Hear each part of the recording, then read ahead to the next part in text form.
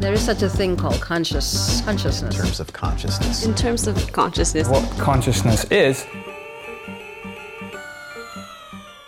You're listening to Explain the Brain from the Mind Science Foundation. These next 4 episodes are going to come out twice a month. They're rebroadcasts of episodes we did with the neuroscientist David Eagleman. He's Chief Science Advisor of the Mind Science Foundation. And he has a new role as creator and host of PBS's The Brain with David Eagleman.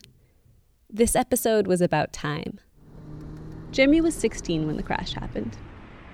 I was getting off of work at my job at the A&P grocery store. This was just outside Atlanta. There'd been a storm. The traffic lights at the 4-way intersection that was at the corner of the shopping center were not working.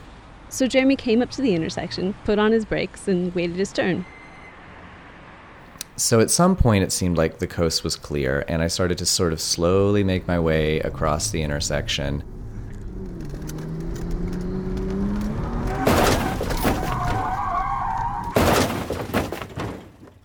It felt like when you watch something in slow motion on a movie or on a TV show. I was seeing the lights from the different cars and the little shops and stuff that were on the side of the intersection. The glasses that I was wearing, like I actually remember feeling them fly off my face, then seeing them in front of me, and then seeing them kind of like drift out of the window. I should say this first, Jeremy was fine. And so was the person that slammed into him. But what stuck with him is the accident just felt so long. He still remembers every single detail, and this was 20 years ago. One of the things that's always struck me as really fascinating is that our perception of time isn't exactly what you might think it is.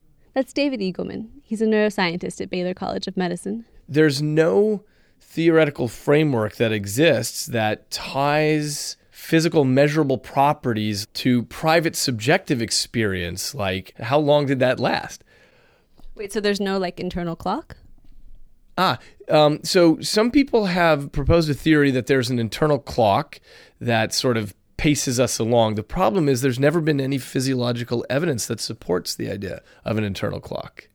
He says scientists have been studying this for a while, why time seems to slow down when something scary happens, or why a new route to work feels longer than your old route or the same distance. He says he may have finally figured it out. The more energy your brain has to burn in order to represent what it's seeing, the longer it seems to have lasted. Let's hear that again. My hypothesis is that our sense of time has to do with how much energy the brain is using to represent things in the world. If you have some sort of baseline amount of energy burn, then that essentially sets the pace of the clock on average. The idea is your brain uses a pretty steady amount of energy to get you through your day, and it sets its timekeeping based on that. But throw something surprising in there, like a car crash, your brain has to work a lot harder, and you register more time passing. Conversely, if you're doing something that is a totally automatized behavior, like driving to work in the morning, taking the same route you always take, your brain can whisper along with very little energy in that situation, and so it seems to take a very short time. Eagleman got this idea from doing time perception experiments in his lab. He'd put people inside an fMRI scanner so he could measure their brain activity. Then he'd show them a series of pictures on a screen, and he'd ask them how long each picture seemed to have lasted. So I show you a picture of a tiger for half a second, and then I show you it again for half a second, and again, and again, and again. People get pretty used to that tiger picture. Their brains develop a pretty steady response to it. Then he'd show them a picture of a zebra, again for half a second. Brain energy shoots up, and it will appear to you that the zebra lasted longer on the screen, even though it was there for exactly the same physical duration as the tiger.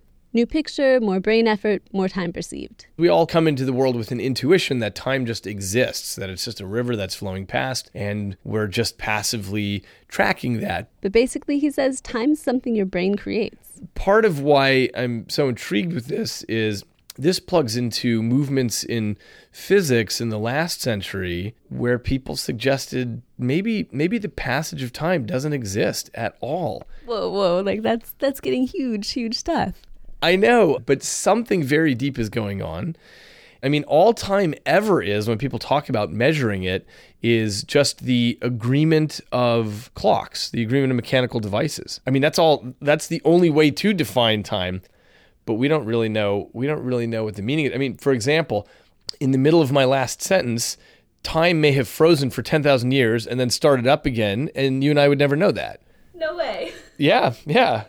Because all we know is the clock on the wall and our own private subjective experience of continuity. You could say if all time is relative, what does having a subjective sense of time even matter? But our private subjective experience, that's what shapes our consciousness. It shapes what the world is to us. And to Eagleman, that does matter. For Explain the Brain, I'm Audrey Quinn. If you want to learn more about the topics from our David Eagleman episodes, you can check out his new PBS show, The Brain with David Eagleman. To learn more about the Mind Science Foundation, go to mindscience.org. And as always, if you enjoyed this episode of Explain the Brain, leave us a review on iTunes.